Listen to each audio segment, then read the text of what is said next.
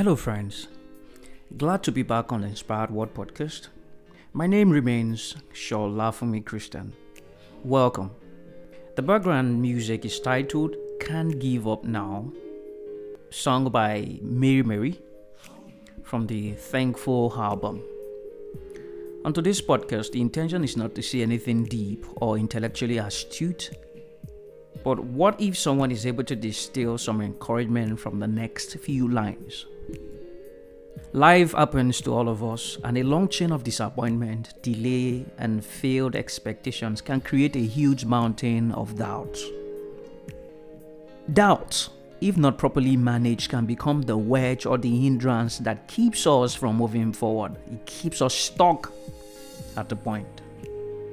There are many life-defining moments, but the cardinal moments that determine whether we'll move forward or stay stuck are the what-if moments.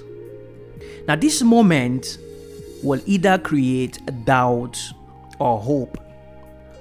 Friends, what-if moments are suppositional. These are moments where we gaze into the likely outcome of a move or a decision.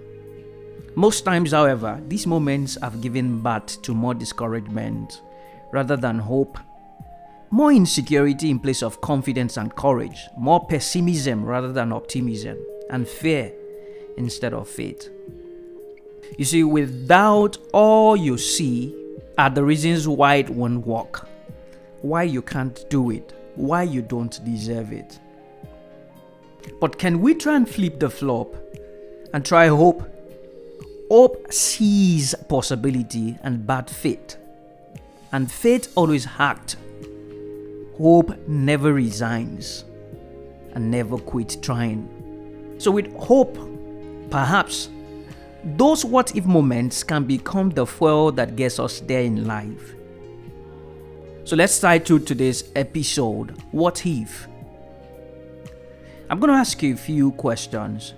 I want you to honestly meditate on these questions and let it become the fuel that steers you up to making moves again.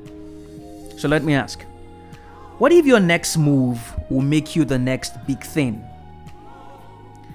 What if owning up and apologizing is the reason love returns to your home? What if a little more dedication will make you stand out in your profession?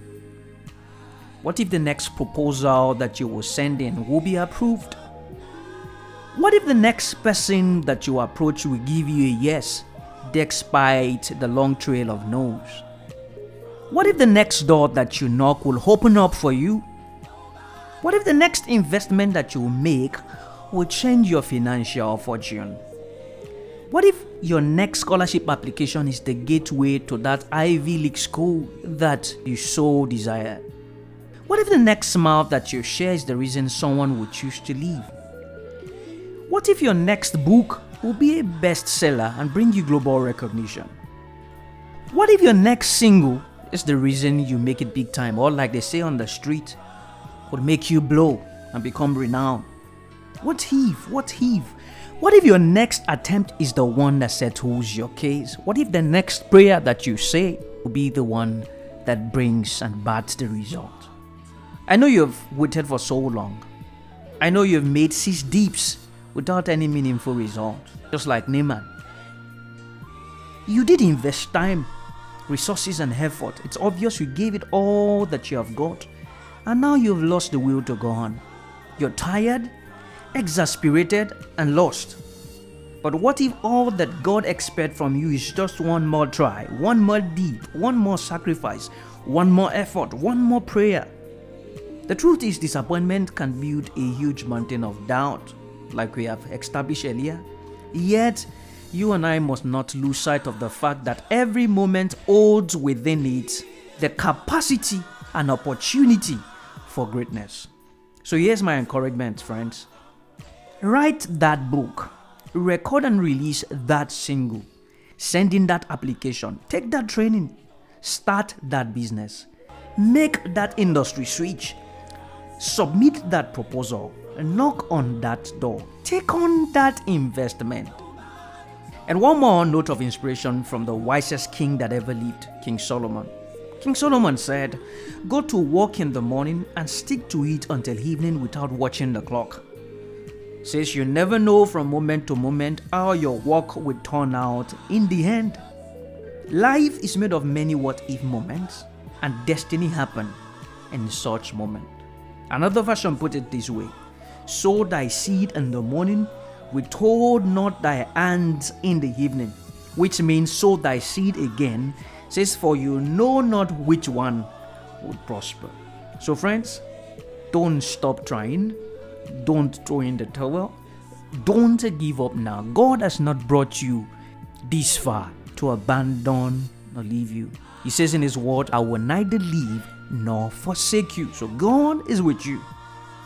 So friends, as you take steps in faith, I pray that the Lord will go ahead of you and cause things to begin to walk in your favor. So shake off the discouragement and go at it again. The Lord bless you and keep you. The Lord make his face shine upon you and be gracious towards you. The Lord turn his face towards you and give you peace. Stay hopeful and keep living your best life here and now. Talk to you soon. God bless you.